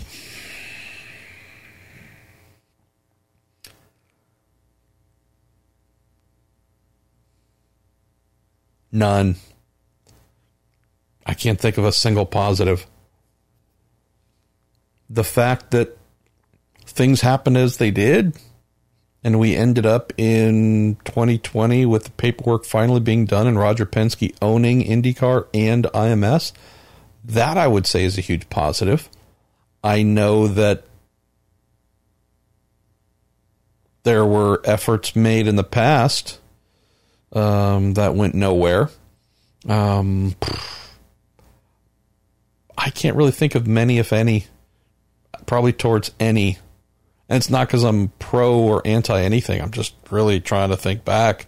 And yeah, there's nothing I can think of that is positive about this. The formation of the Indy Racing League, the split itself that started in 1996 with non-kart IndyCar teams participating at the Indy 500. This is where everything started to break. So it's not a blame thing. Tony George had a belief. He had a vision. Lord, did he have a vision? He created a team named Vision Racing off of so many people saying he had a vision. This is what he felt was best. Ended up, I think, being wrong, but this is what the man believed, and so he acted upon it. A dearly beloved and late friend, Dan Gurney, had the same exact feeling and belief and acted upon it. Hey, we're going the wrong way under USAC stewardage. I have a vision for something better and different where they aren't the ones in charge. We are. Championship auto racing teams. Let's do our own thing. And they did it. I'm not comparing Dan Gurney to Tony George in terms of quality of human or contributions to the sport or anything else, but I am saying they did the same thing. Felt direction was bad, had an idea for something different, and set things in motion to make it happen. What happened, though, unfortunately, was not the IRL becoming the winning thing, the beloved thing. What it meant was where CART had a lot of big, heavy-hitting sponsors across those teams, primarily tobacco and spirits, and also some big box store stuff as well, and telecommunications. It was the Fortune 500 Racing Series, Fortune 100. Huge support. Again, this isn't an effort to be negative. I'm just trying to share reality here. I'd tell you if there were big positives that came to mind, I'd absolutely say them. I just can't think of them. Because when we did start going down these separate paths, CART became destabilized. Big sponsors never migrated to the IRL. I know that there were, some big-ish names, a couple of big-ish names that jumped in with Sprint and a few others and Pennzoil and whatnot. But again, there wasn't a lot of money there. There weren't many big brands coming in, nor were they doing anything to help promote the series and get it out to the masses. The masses really didn't care. They thought it was just a garbage version of CART. I worked in the IRL from 97 through 2001. I was also worked in CART there for a year too.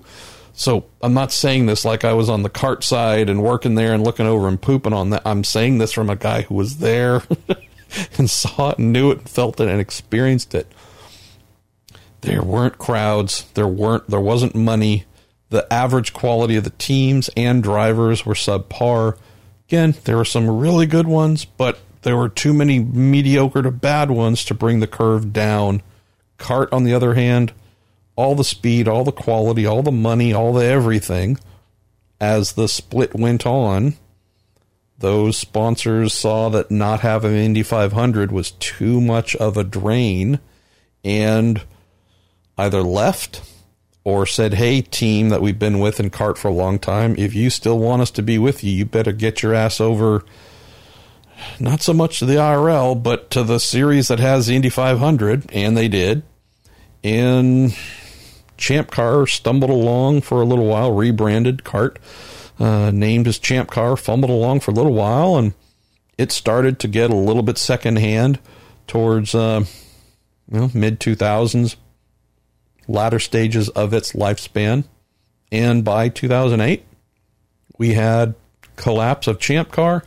We had the IndyCar series as the one and only survivor, and not a lot of money going around. And so we're fortunate to have some more interest going on, and TV ratings are coming back up on all kinds of things. But yeah, this was doing self-harm. If you just think of us collectively as open wheel racing, forget who did what and who owned what and started what and how it played. Forget all, just think of us collectively as one big group. No matter who started it, we did big harm to ourselves with the split. We can look back and see that clearly. It's an idea Tony George had.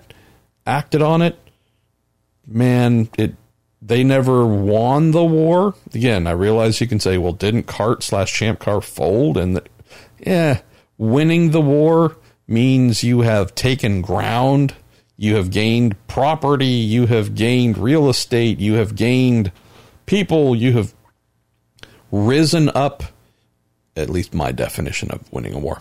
You have done something to capture, grow, and improve and expand. None of those things happened. We did a lot of damage to ourselves with what ended up happening with the split. CART also made a lot of mistakes too. A lot. Just not as either well publicized or remembered as good. Them going public. Oh boy. Yeah, that wasn't so good. But wish I could tell you, sad boys to men, that there was this really silver lining in the split. There wasn't. I would be confident in saying if you asked almost anyone, I bet even Tony George would admit this, not publicly, but if you polled basically everybody, if you could go back in time and prevent the split and appease Tony George in some way, shape, or form to keep him happy and on the CART board and keep the Indy 500 as the crown jewel of CART, if you could hit that time machine button and go back and prevent the split, would you? I think you would get damn near 100% agreement. And those who wouldn't agree, I'd really love to hear their explanation. Explanation is as to why. Craig Johnson, great question here. Please send it in again. All right. You know, I'm also going to say thanks to John Ranjau, whoever he named, whose last name Wonar, who I think I keep getting completely wrong. I'm going to go with two questions here. And again, hit me with the rest if I didn't get to them. Let's go with, I'm going to save yours, John, for last. Robbie Bergren. Hey, Marshall, happy to hear your wife is doing better and continued prayers for you and her.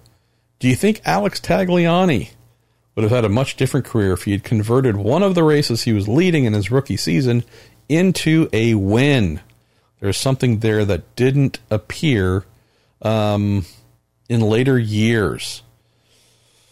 No,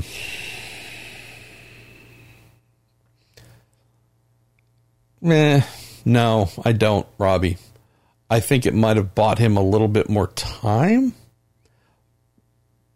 but I don't. Here's the thing about Alex. He is just a lover of a human being. He's got a heart that is massive. No, we're talking a lot about hearts here.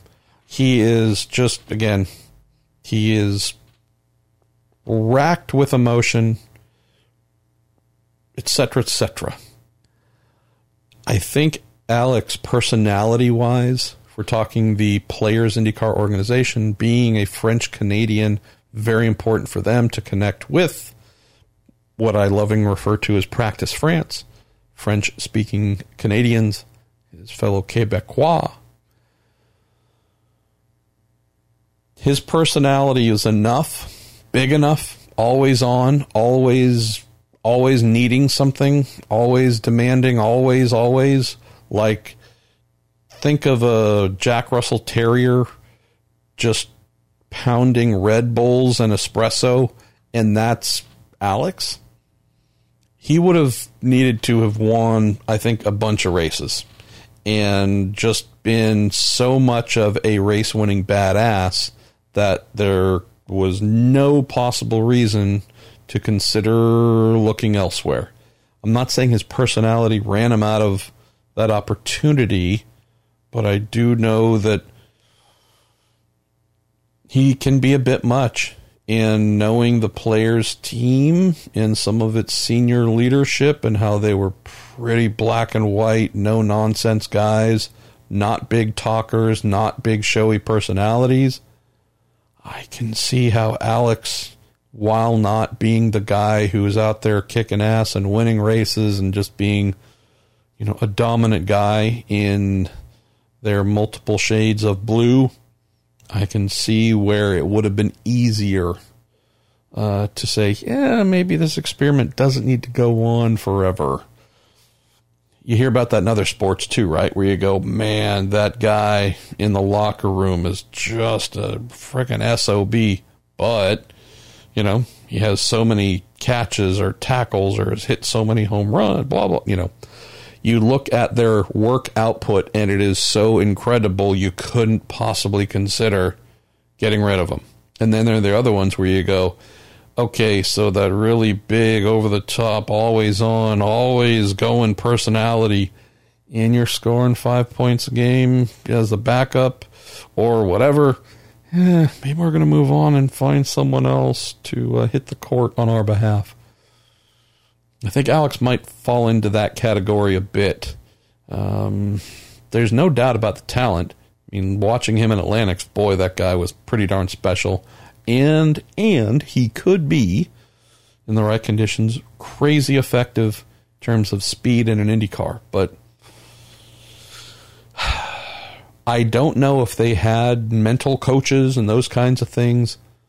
But he's so big with the personality and so overactive with his mind that we know in recent years there are some drivers who, if they weren't nearly identical in that regard, they had at least one. My mind, Jesus, I have genuine attention deficit disorder, and it's always going, and it's holding me back, and I could use some help, not, just medicating myself, but are there things that a performance coach, mental coach, you name it, might help me to quiet some things or compartmentalize so I can focus a little bit more? I don't know if those things happened. I don't know if those services were available. If they were, then there's the answer. But if they weren't, Alex just always struck me as someone who would really benefit from someone on that side, not the how to drive and the X's and O's of being a great race car driver, but the what do you do with the soft matter between your ears. That's a place where we're just seeing more and more drivers utilizing those kinds of services to make them more effective at their JOBs. Last question here. John Ranjo says, showed my dad the segment of you trying to pronounce my last name from a few weeks back. Having the same very Polish last name as me, he found it very funny, as it's something we've gone through all our lives. It got me to thinking, being our series is a very diverse series that brings cultures from all over the world together, I have to ask, what's the worst mispronunciation of a driver's name you've ever heard at a track by an announcer or a journalist? Was there ever a Gil de Ferrin or Jacques Villanova? As always, your buddy, John Ranjow, whose last name is really Wojnar, but thanks for granting me the pass here, Mr. Ranjow. Well, the Jacques one is great. I do recall watching Sports Center on the ES to the PN in 95 when good old Jacques won. And the host, whomever it was, I don't know why Carl Ravitch is coming to mind. I don't know if Carl was the anchor there in Sports Center, but the person announced that Jacques, and there was a pause because they're trying to figure out Villeneuve, Jacques Villanueva won the Indy 500. I'm like, how? You've genuinely made up letters that aren't in his name. But Jacques Villanueva, yes, he done won himself the Indy 500. What names come to mind? So I'll just mention this because half the time my wife refers to me as Mr. Purett, or I refer to her as Mrs. Purett because of the common mispronunciations we get with my last name, her married last name. That is what we get. Somehow the R and the U get transposed. So it's Purette. We go, how do you spell that again? And they'll look at the name and go, the R's in front of the U, but still say Purette again. Anyways, that's a good one. Every year at the Indy 500, I mentioned that my favorite mispronunciation was, I don't know, who was it? Dave Calabro, maybe?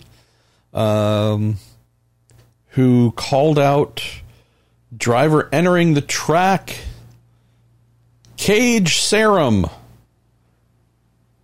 That's a good one. Not Sage Karam, but Cage Serum. What's the... Oh, so my pal, David Malsher, his favorite, which he caught, was someone, I don't know who, again, but look, you listen to my podcast. You know how many names and things I mispronounce. So shots are not being fired here at Calabro or anyone else, because, you know, you all would be like crying laughing from the mistakes that I would be making here. Hopefully it'd be amusing, though. That's the whole thing. His favorite, Davey's favorite, was calling out the Iron Maiden herself, Simona di Saavedra.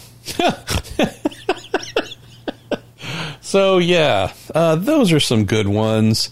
And then it's not IndyCar, but what you get when you get these things, John, they usually come from the announcer who's doing it for the first time, coming in. Either they're just, you know, the local guy from the sports radio 1030 in Des Moines or whatever at IMSA race or here or there. It's these absolutely poor bastards who are getting brought in to do the track PA, and you feel for them because they're, you know, I've been pronouncing Alex Palou's last name as Palou because those are the letters and that's how it happens. No, it's Palou. It's going to take me a while to pronounce that correctly, but it's Alex Palou. Felix Rosenquist. It's actually not Quist. There's a V in there. Rosenquist. But even he says, yeah, I'm not going to mind too much. It's going to become Americanized.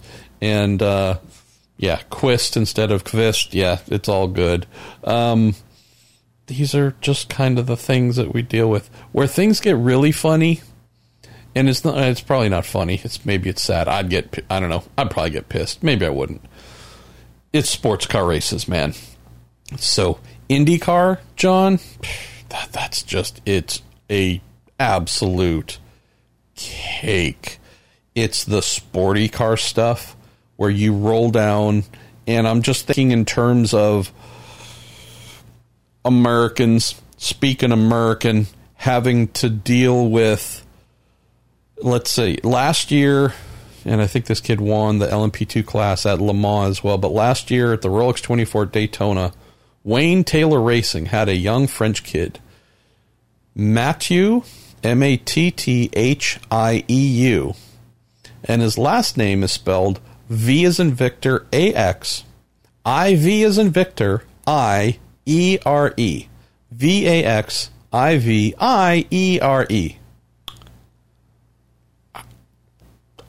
Huh? Vaxiviri, vaccination, vajayjay. I cover sports car racing. I've actually interviewed the kid before.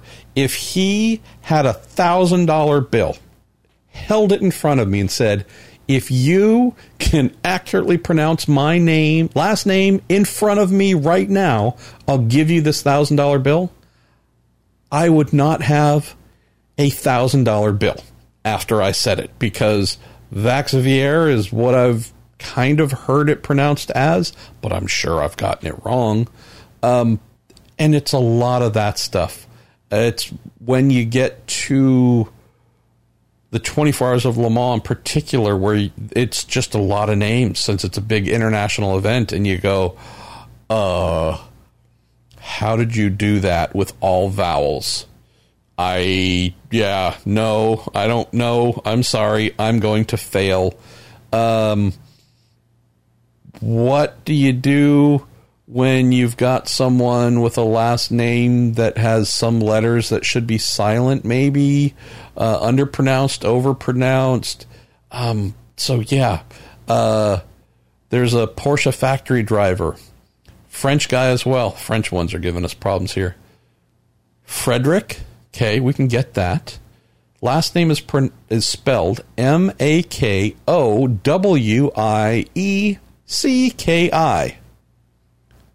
Makowiecki?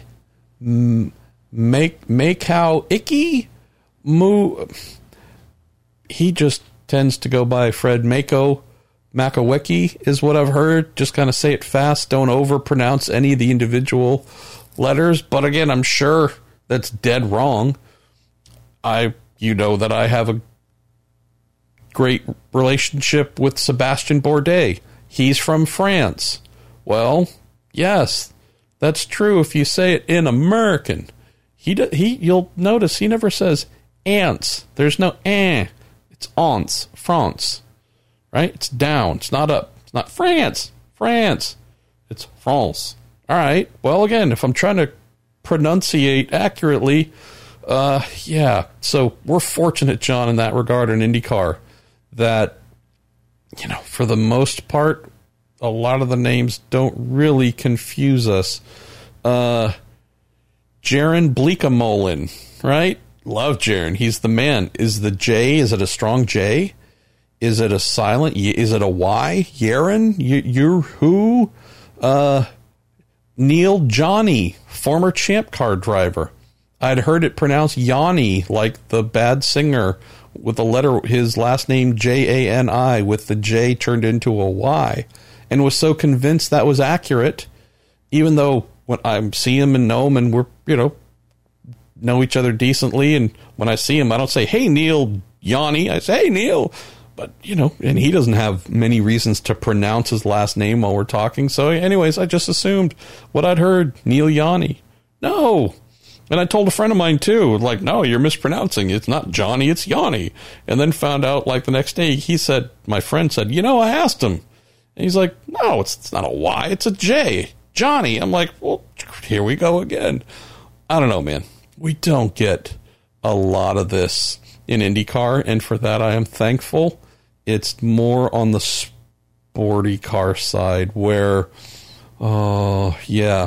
you can just get a lot of this stuff wrong. And I know that I do, because at least the nickname that I kind of gave to myself because it was deserved for my weekend sports car show, it's the last name assassin, because I just get them wrong all the time, and I've stopped trying. So I'm mentioning all this to a man who listens to my IndyCar show and whose last name I know that I get wrong, so I've just changed it to John Ranjow, and love the fact that, John, mercifully, you've just gone with it. So please apologize to your father. Congratulations on the awesome Polish lineage. No disrespect to you or your ancestors. I believe your ancestors know you're dealing with somebody here on the other end of the microphone who's just kind of crap. So we're going to say our prayers tonight to good old Jacques Villanueva. I am Marshall Pruitt. This is the podcast I named after myself. Huge thank you to you all for sending in some really fun stuff this week. Can't wait for next week's and some of the return items that I didn't get to this week. And then, of course, we're going to say thank you in reverse order, because we'll just change it up. Bell Racing Helmets, thank you. TorontoMotorsports.com, thank you. Cooper Tires, we're going to get to you last, but we're going to say Justice Brothers, thank you.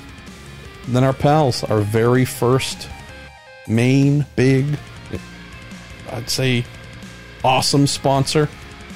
That is Cooper Tires. And then we've had all the other companies I've mentioned join in the awesomeness. And we have a little show that's at almost 5 million downloads. And I'll tell you, if you were to listen to this unpolished turd of an episode, you might wonder how in the heck I got to 5 downloads. I'll speak to you next week.